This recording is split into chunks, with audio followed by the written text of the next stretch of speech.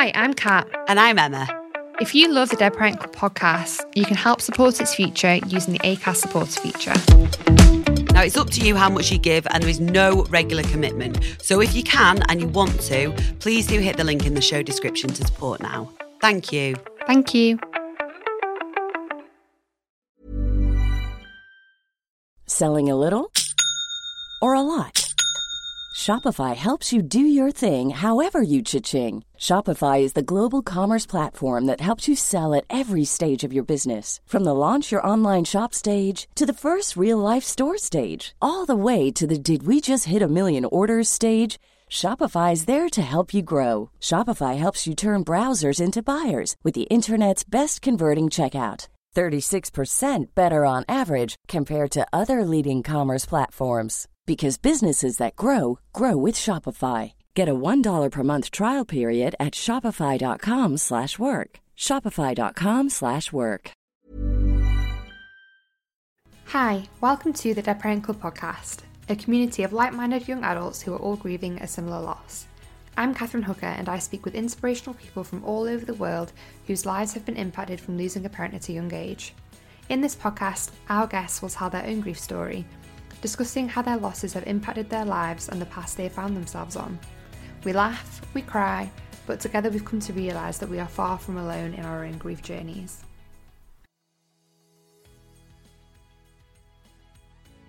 I went to a counsellor with a little cut on my arm. And you think, oh, they'll put a plaster over that. And they don't. They get some pliers and they rip it open. And they go, right, let's have a look what's in there. And it's a massive wound. You don't get it. Slowly but surely, they'll stitch it up and they'll clean it out and they'll help you to crack on. I found counselling really, really helpful because it just helped me to share it with somebody that I trusted, somebody qualified, and to understand my grief and to understand my grief journey and to understand that my grief journey won't always be the same. You learn to cope. Hi everybody, and welcome to this week's episode of the Dead Parent Club podcast. So this week we have football commentator, marathon runner and DPC member Ian Stringer on the podcast, alongside my lovely friend and fellow TV and radio presenter Emma Jones, who you'll recognise from some of our previous episodes. Ian takes us through his life journey from making the difficult decision to leave the care of his mum to live with his dad, to then having to keep his own children away from their grandmother and distancing himself due to the constant battle she fought with alcoholism.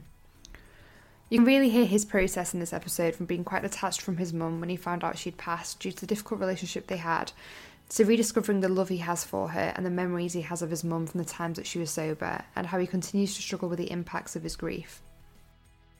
Before we start this week's episode, many of you will know that I run this podcast in my spare time outside of my full-time job, and for the first 1.5 years I funded it solely out of my own pocket. So hesitantly I set up a GoFundMe page and I received literally an amazing response, and I raised enough money to keep the podcast running for another year. However, I'm at a point again now where I need to think about its future and its sustainability. So if you would like to support the continued running of the podcast, I would love it if you would please consider signing up as a patron. You can submit a monthly amount that suits you. Literally anything from just $1 a month will be a huge help. The money raised will go towards the running of the podcast and paying for various services to keep it online, for marketing purposes and platforms.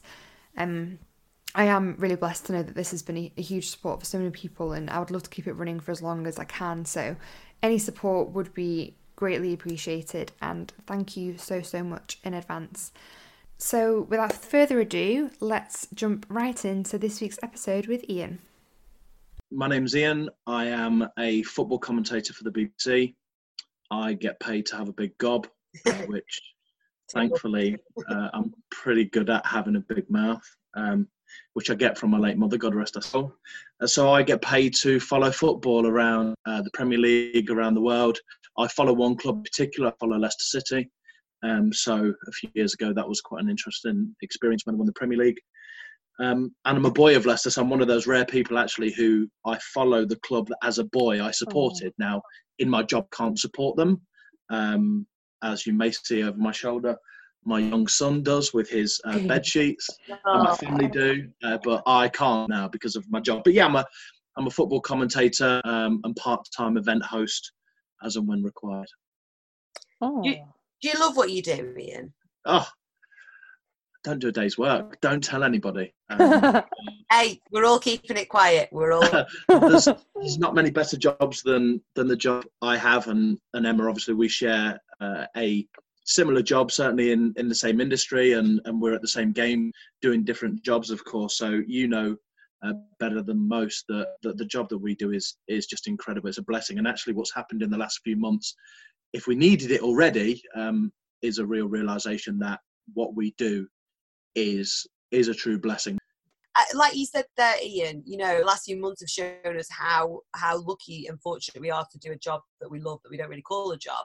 How have you found isolation mentally?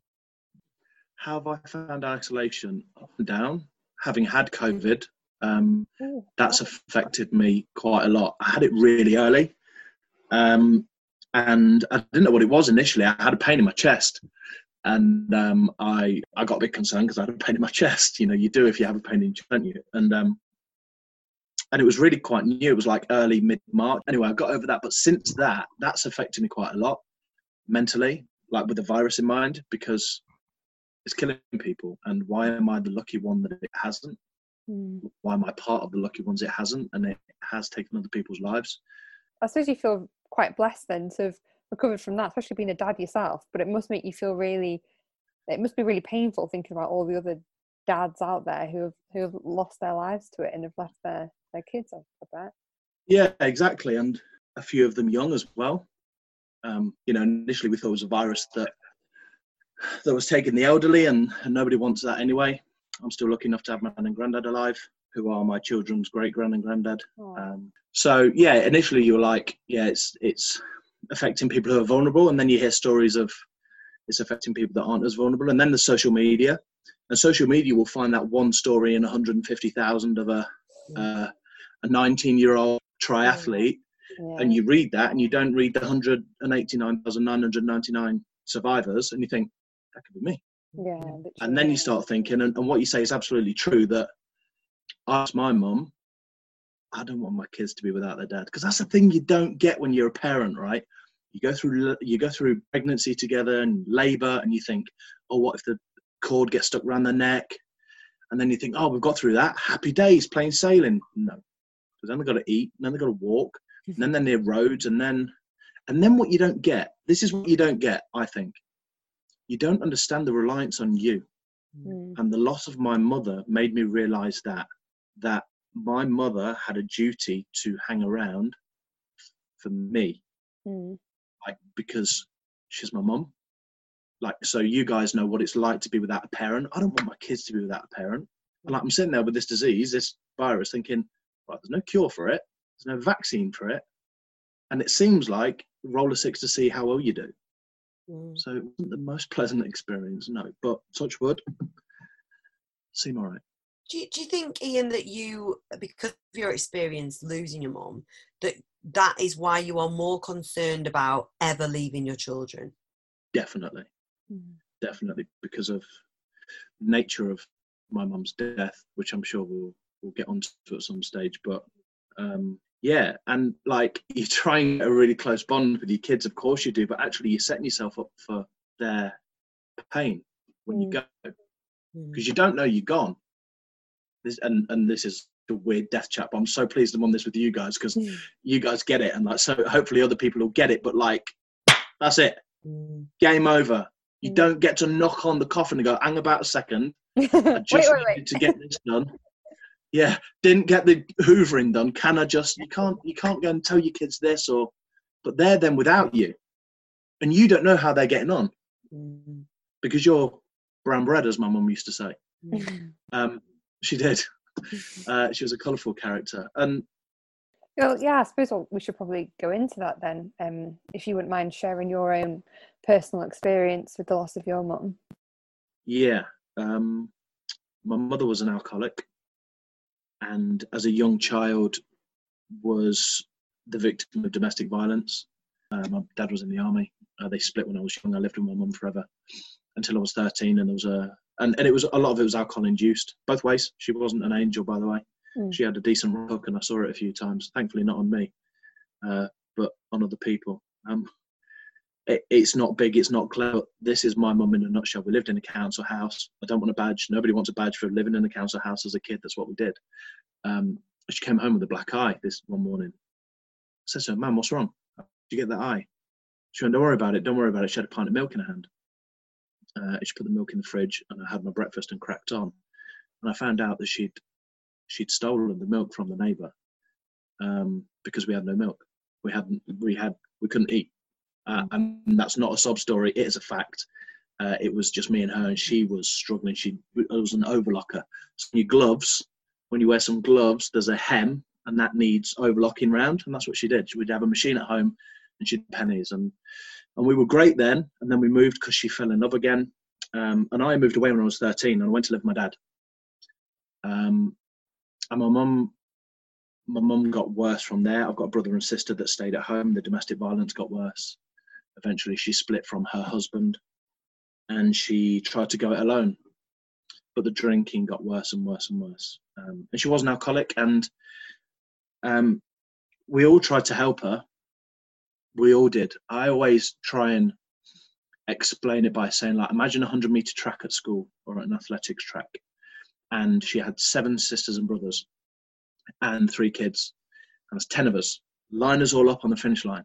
Every one of us said to her, she's at the start line, you take one step away from that alcohol. Just tell us you want to do it. One step, and we will sprint 99 meters to you. No problem, and hold your hand. And unfortunately, she didn't do that. Again, counselling has helped me realise that wasn't a decision. Initially, I was really angry. I don't drink. I've never drunk. I didn't know why until I was about 30. I had no idea why. And then one day I realised it might be because of this. And when I say never, I mean never. Yeah. Ever. And 2 or 3 years before she died, I made the decision to not allow my children to see her. And I saw her because I didn't want them growing close to her. So I took the decision to not take my son and daughter at the time to go and see her. I still saw her, but not regularly. And in 2016, an incredible year in my life, in my work, Leicester City just won the Premier League, which was a 5,000 to 1 story that had never happened and will never happen again. It won't. And my little city was at the heart of every news story around the world. And in the May the 2nd, they won it. May the 7th, they lifted the trophy. And, do you know, weirdly, my son on about May the 7th or 8th, Owen, my 13-year-old son, he said to me in the car, "Daddy, where's your mummy?" Just asked about my mum. So I texted my uncle, because my mum had moved out to the East Coast, and said, "Have you seen my mum recently?" And actually in my text, I say, "Is she still alive?" My sister called me in late June 2016, and she said to me, "I need you to sit down." I thought she's either pregnant or mum's died. Do you know, I'd gone out of my way to call my mum's local doctor and say, put me down as a next of kin, because I don't want anybody calling my sister when my mum dies, when. And they called my sister, and she said, "Sit down, mum's died." And you know, instantly I was cool. I was like, all right, I ain't bothered. That didn't bother me. I've separated from her. Emotionally, I'm not connected to that woman anymore at all. Crack on. Literally put the phone down, had some dinner, cracked on. But it gets a little more complicated than that, because she was living in a sheltered home in Lincoln on her own. This is the bit that hurts the most. She'd been there for 7 weeks. She hadn't been discovered. She'd fallen in the bathroom, or she'd had a heart attack, or she'd had a brain hemorrhage, or she'd had a stroke. We don't know. And the coroner's report, clearly there wasn't enough of her 7 weeks later to do any detailed analysis. She'd been there for 7 weeks. Now, it hurts me to my very core that I wasn't there to pick her up. And I couldn't be, because I'd had to separate, because she was an alcoholic and she was abusing a lot of the things that I was doing to try and help. But I'm the eldest child. I felt I should have been there to help her. And then the longer it's gone, the more and more the grief has been very difficult for me. It took an odontologist 2 times to identify her. They're to identify our dental records. I had to remember the dentist for them to go to the dentist and get the dental records. I had to remember where her gold tooth was. She got it as a freebie from the financial position we were in. She would just say to me, when we get low on money, son, I'll rip this out and we'll flog it. And her gold tooth ultimately identified her, and we buried her, which, well, we cremated her, and that pleases me most, that I was able to carry her in, me and her brothers. We cremated her, and she's passed, and then there was an autopsy, and there was a post-mortem. And how long ago was this? My mum passed away. If you look at her death certificate, it will tell you that she passed away on late June, the 28th of June, 2016. Yeah. However, I went and got a flat, and it didn't take Einstein or the world's greatest journalist, but when I got her possessions back in her pocket, there was a receipt for 2 bottles of wine costing £10, and there was £90 in her pocket, and there was a £100 withdrawal on the 4th of May. So she hit the deck on the 4th of May, and God rest her soul, she won't mind me for saying this, but City won the Prem on the 2nd. So she had 48 hours of knowing that her crappy little football club she supported as a young girl on the Prem. So that was a little crumb of comfort, but she passed away. We buried her on July the 16th, 17th. It was about 4 years ago. And obviously, you know, if it's all right with you, we want to talk about the counselling thing in a minute, because I know that it's helped me massively as well, having therapy. But I mean, it's such an unusual and heartbreaking circumstance, yours. What are your feelings towards it? If you look within yourself and you're absolutely honest, what are your feelings towards your mum, the situation, your childhood, and where you're at now? I see my mum as Jekyll and Hyde. I'm all right with her. I believe she's possessed. I believe she had a disease, and that was an addiction to alcohol. She was an incredible mother when she was sober, Emma. Honestly, she went to the neighbour and nicked their milk and got a black eye for it so that she could feed her son. That is a mother's instinct. Listen, don't steal, kids. It's not cool. Don't. And I wouldn't endorse it at all. But she doted on us when she was sober. She would always make sure that we were fed, clothed, at school, back. She was a disciplinarian. She was strict, and she's taught me a lot. The greatest positive I draw from my mother has been her parenting skills when she was sober. And I have chosen to take the positives from that and put them into my father skills and not use any negatives. I don't drink, and I'm pretty strict with my kids. Fair, but I don't really let them get away with a great deal. Give them an inch and they'll take a mile.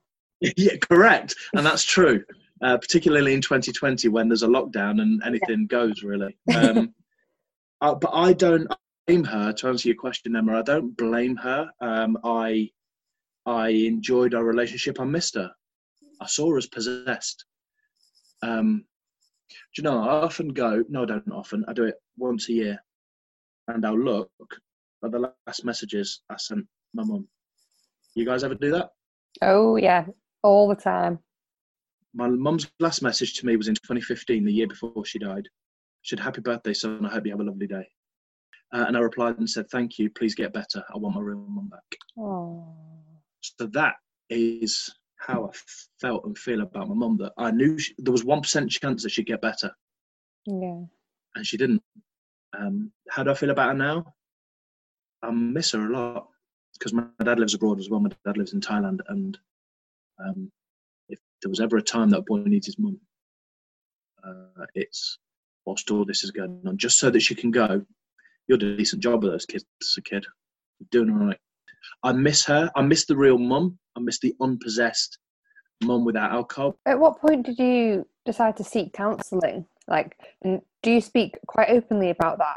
With your friends and the people around you in your workplace and stuff? Yeah, I'm pretty open. I was actually already seeing a relationship counsellor with a charity called Relate, and they they're really incredible people at Relate, because they try and help you deal with you. Because if you can deal with you, then you can deal with anybody and anything. Yeah. And I needed to see a counsellor about different things, and I was seeing a counsellor at the time, and I reconnected with that counsellor.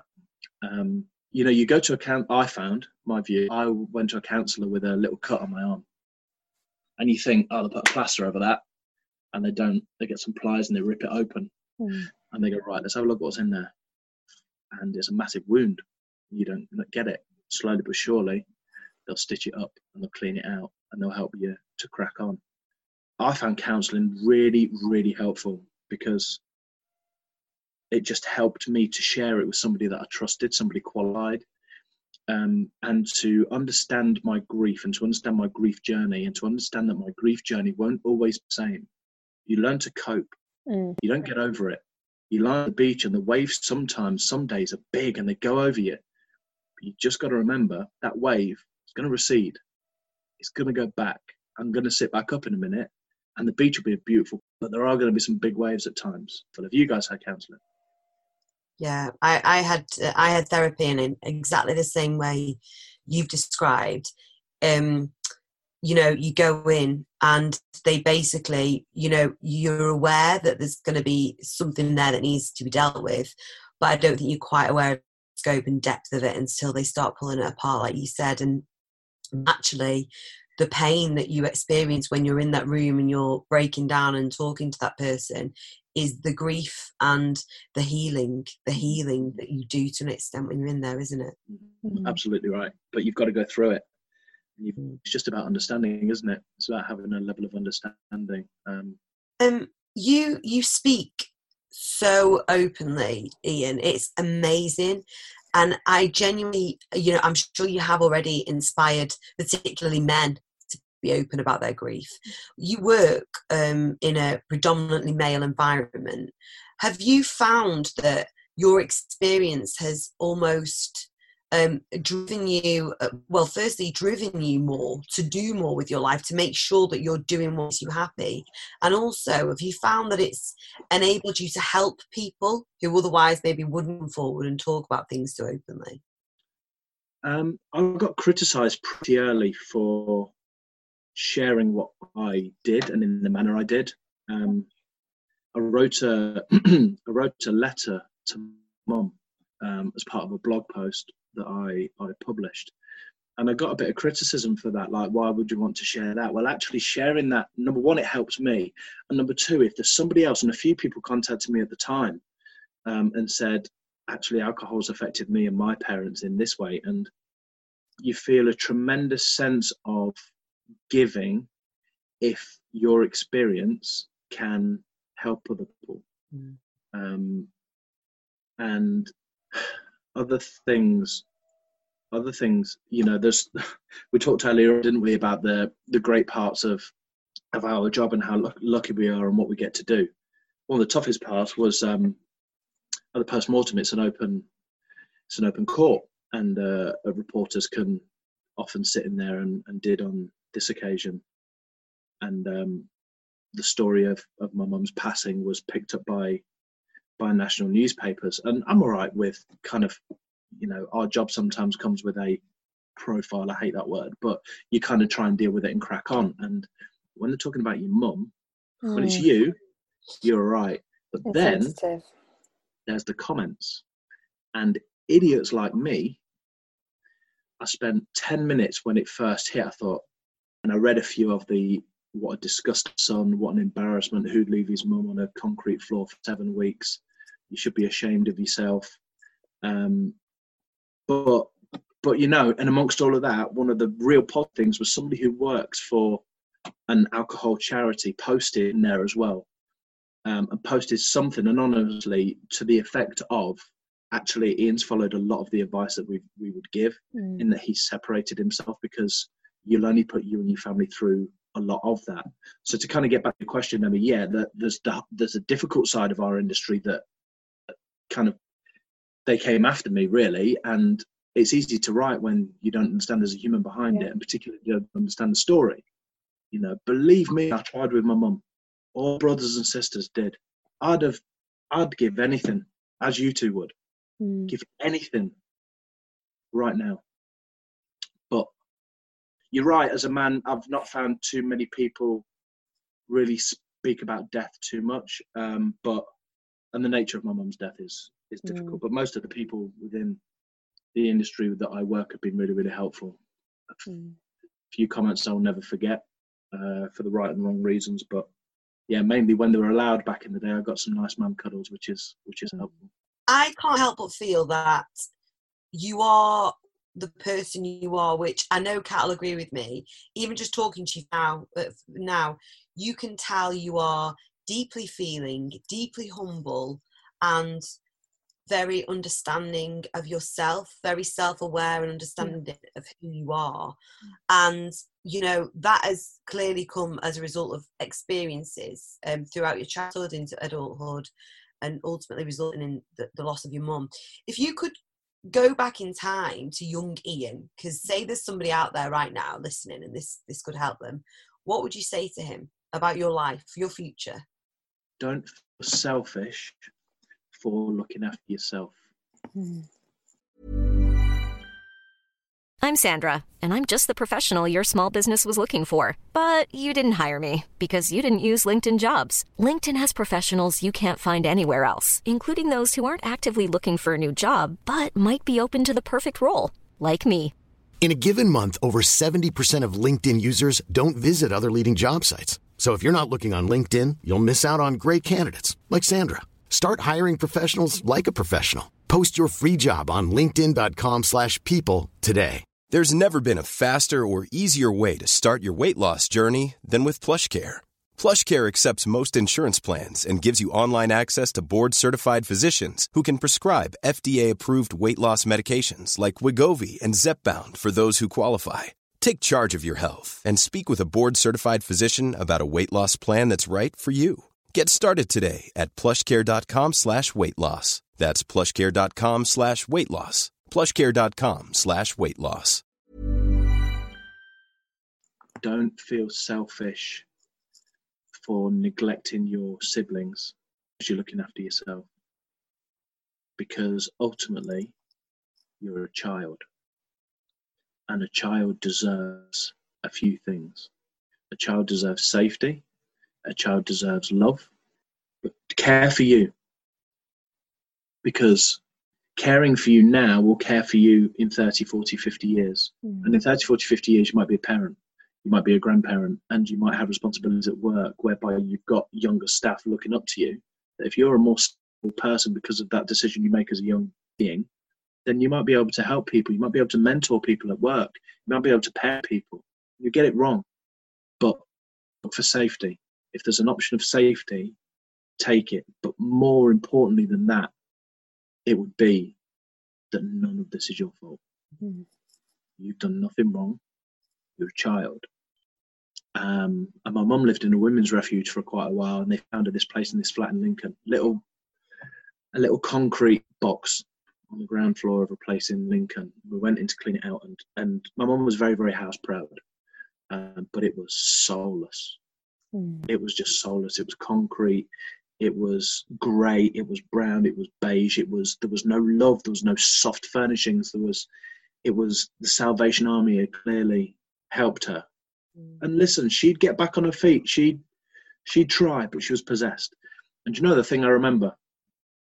And it's actually, I think it's in this room. It's a little shoebox and it's pink. And it was in her room, it was in her kitchen, and in amongst all of this grey stuff, was this pink box, and it stuck out. It's got the word love on the front, and in it is her mobile phone. And yes, I read the messages in it, and in it there was a note. And like an idiot, I sat there and read the note. Can I read you it? Yeah, please. Absolutely. It will give you an insight into my mother, Christy Davis. God rest her soul. Born 1960, December 13th. It's written in a crayon. This was written at a crisis group. She was going to a crisis group. 2 months premature. 2 months in an incubator. Dad died when I was 2. Didn't know him. I remember his bed in the lounge. He smoked himself to death. Had my appendix out when I was 5. I didn't know that until she died and I read this. Terrible time in hospital. Loved junior school. Had great holidays with my siblings. Yarmouth, Skegness. No person of Leicester hates Skegness. It's like I was second home. I hated senior school, especially the maths teacher. I'm not going to name her. Fear of libel. Hence, I'm crap at maths.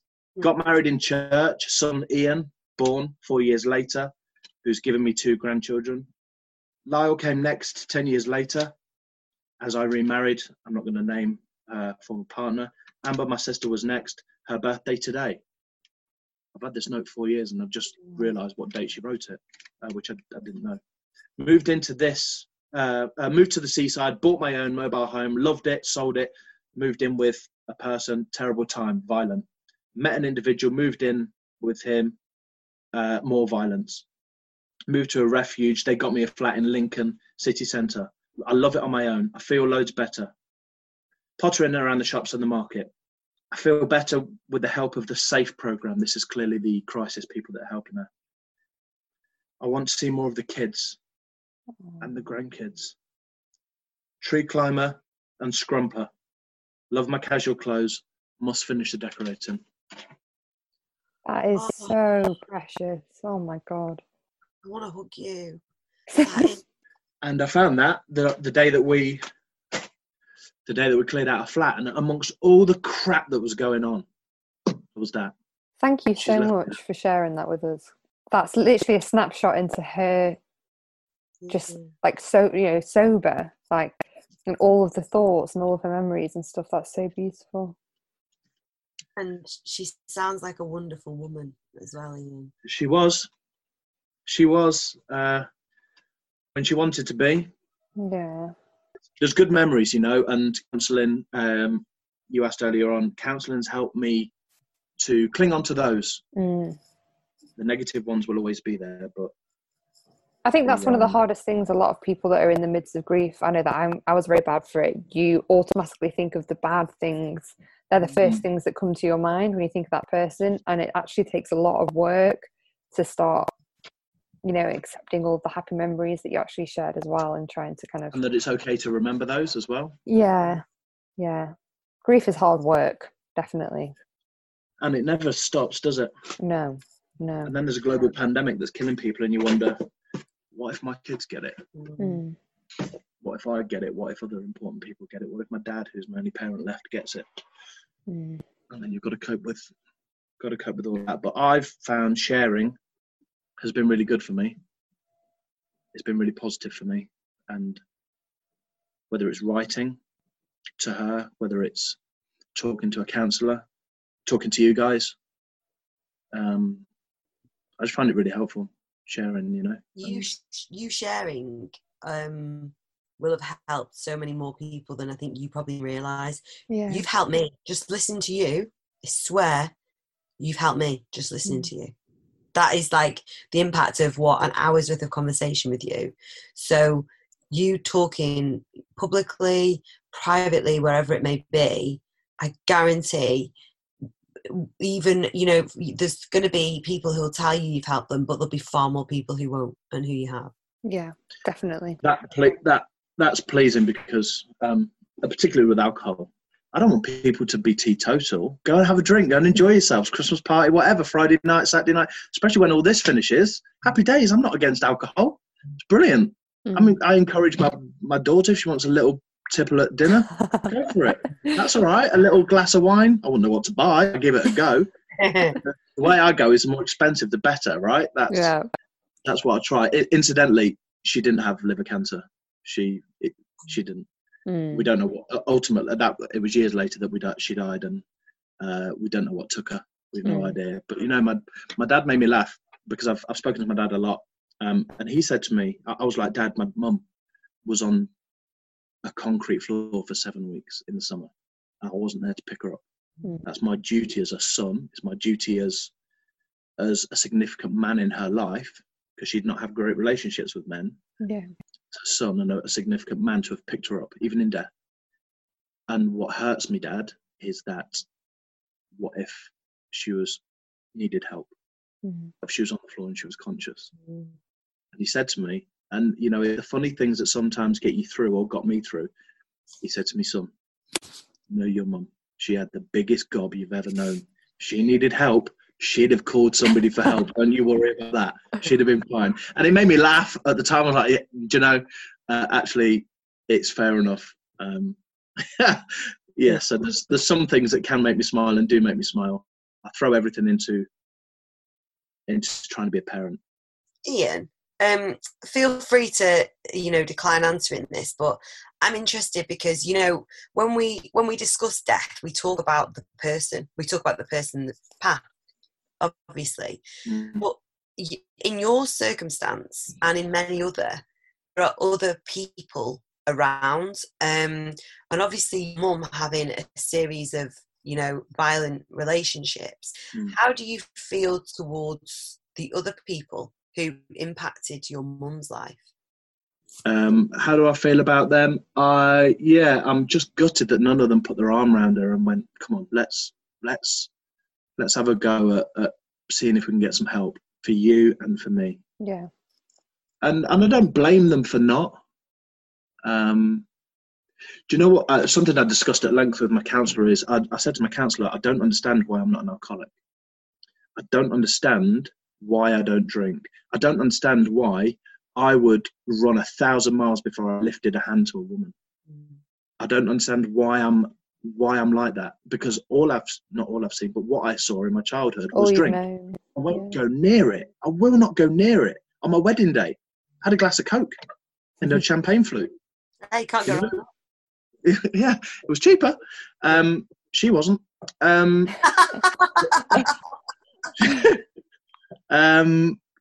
Like violence, I'm not a violent person, and just trying to understand that kind of T-junction. You go that way rather than going the easy way that is signposted, and you think, and I've still not quite understood that. You know, Emma, you talked about the partners and whether how I feel towards them. I'm all right, I'm okay, but I don't understand why I've not followed that path. I'm pleased I haven't. But something somewhere, and you know, maybe it was that decision when I was 13 to go and live with my dad and my stepmom. I love my stepmom to pieces, and what a woman she's been to me. I didn't realise that you had a stepmom. How has that relationship been? Has it been very smooth? How's it been, you know, since losing your mum? What's the dynamic like there? She's tremendously supportive. I met her when I was a young boy. I met her in Leicester when I was 4 or 5. She's a really good listener. Probably the most influential person on my life outside of my family is a reverend. A football club, Rev. Most football clubs have a chaplain, and this particular chaplain, his name's Richard Gamble. He has taught me the power of listening, and my stepmom is a great listener. And Richard, the Rev, will listen and listen and listen and not judge. The art of listening. And Kara, my stepmom, is a tremendous listener. And she'd get angry if things would happen that wouldn't be great in my life and involve my mum, but she'd support me. And the dynamic's okay. She's sorry that I've lost my mum. She always held out hope that my mum would get some help and get some treatment. She's a good woman, really good woman. She's from Bradford, which when you're from Bradford, you drop the D and you put a T in there instead if you're a local. So she's a good northern Bradford lass with a bit of cork and a bit of cake. She's a good woman, and I love her to pieces, and I miss her. She's overseas. But yeah, she's good. She's really, really good. Kat, do you want to just jump in the screen and hug him? Yeah. Yeah. Like, honestly, Ian, you are a wonderful human being. Yeah. I really appreciate you taking the time to come onto the podcast as well and to tell your story. Because well, thank you for you guys for what you do, because I wasn't aware. You know, you kind of suffer in silence, don't you? You just crack on. You're like, it's my grief, it's my cycle, it's my roller coaster. I'm the only person on it. I'll cling on when I need to, and I'll enjoy the view when I need to. But Emma had been on, and again, because of our profession on social media, I noticed, and I was working from home at the start of this pandemic and had listened into you guys, and I thought, wow, like, these are people that have lost a pet and they're talking, and I get so much of what they're saying. And it's so true. And you're laughing, and I love that. You were laughing about a dead parent. I was like, listen to these two. Giggle up. And then I thought, actually, I do the same. Yeah. You know, Club Tropicana comes on and I turn it up and it's unbelievable. It makes me feel great and I'm positive and I'm laughing. I'm like, yeah, they laugh as well. And so I'm really thankful. I'm really thankful of the invite. And do you know what struck me most, Kat, was when you said you think it would help to have a man speak about grief. And that was pretty powerful, actually, to me, because we're all the same, aren't we? Yeah. You know, the emotions are in there. Yeah. And you got to let the tap drip. You don't let the tap drip, it's just going to build up, lads. You know, if it's in there, if it's grief, you got to let that tap drip. Otherwise, it's going to go bang. It'll manifest itself somehow else, boys. So, and my counsellor said to me, speaking to anybody helps. Sharing helps. It can be a teddy bear if you want. It can be a tree. I'll go and talk to a tree that we've scattered my mum's ashes at regularly and talk to her, talk to this tree. But please, lads, if there are any men listening to this, and whether it's grief, it's addiction, it's a significant thing in your life that you think you require some help with, number one, when you're seeing a counsellor, there shouldn't be stigma attached to that because they will help you. They're professional. But also turning to somebody you feel you can speak to is really powerful and really important. And this is why, because they want to listen.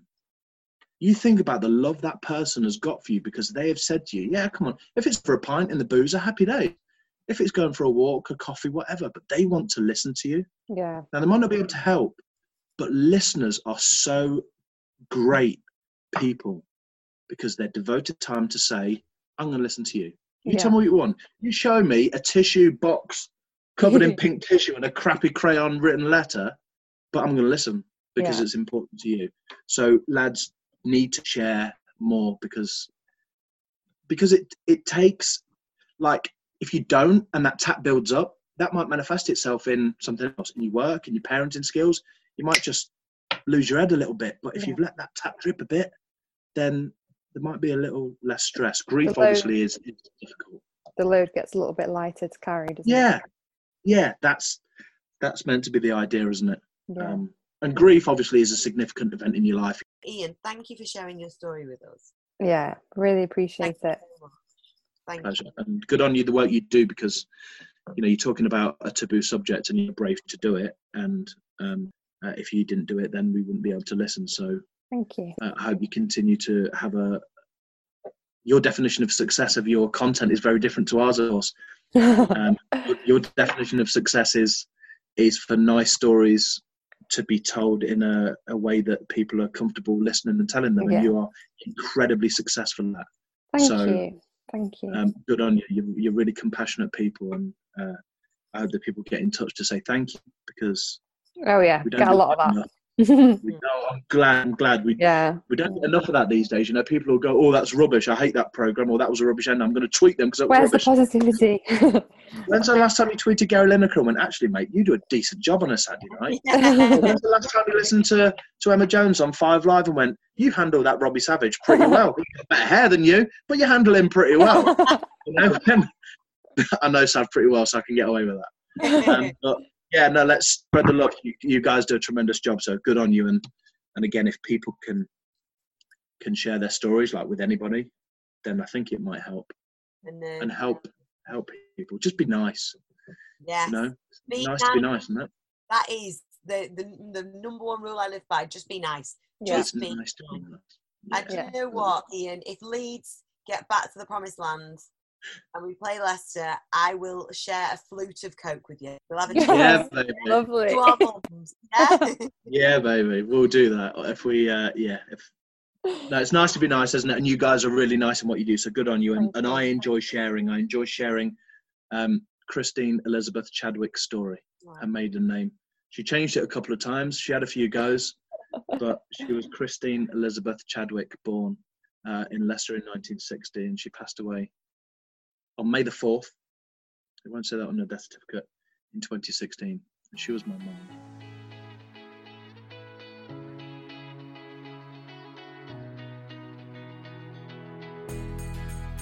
Thank you so much for listening to this week's episode of the Dead Parent Club podcast. I so hope that you've enjoyed it and you found some comfort in the stories that you've heard here today. As always, I would just like to remind you that neither myself nor any of the guests that come onto the show are healthcare professionals. Therefore, if you do find yourself struggling with your grief, I highly recommend that you seek out professional help, whether that be from your GP or from the numerous charities out there that are available to you.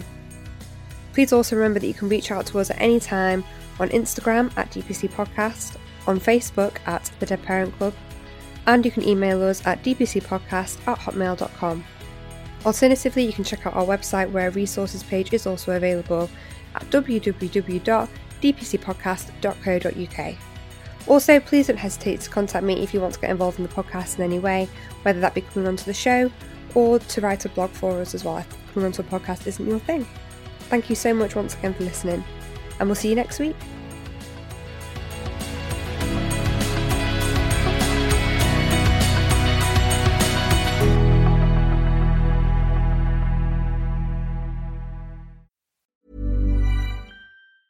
Normally, being a little extra might be a bit much, but not when it comes to healthcare. That's why United Healthcare's Health Protector Guard fixed indemnity insurance plans, underwritten by Golden Rule Insurance Company, supplement your primary plan so you manage out-of-pocket costs. Learn more at uh1.com.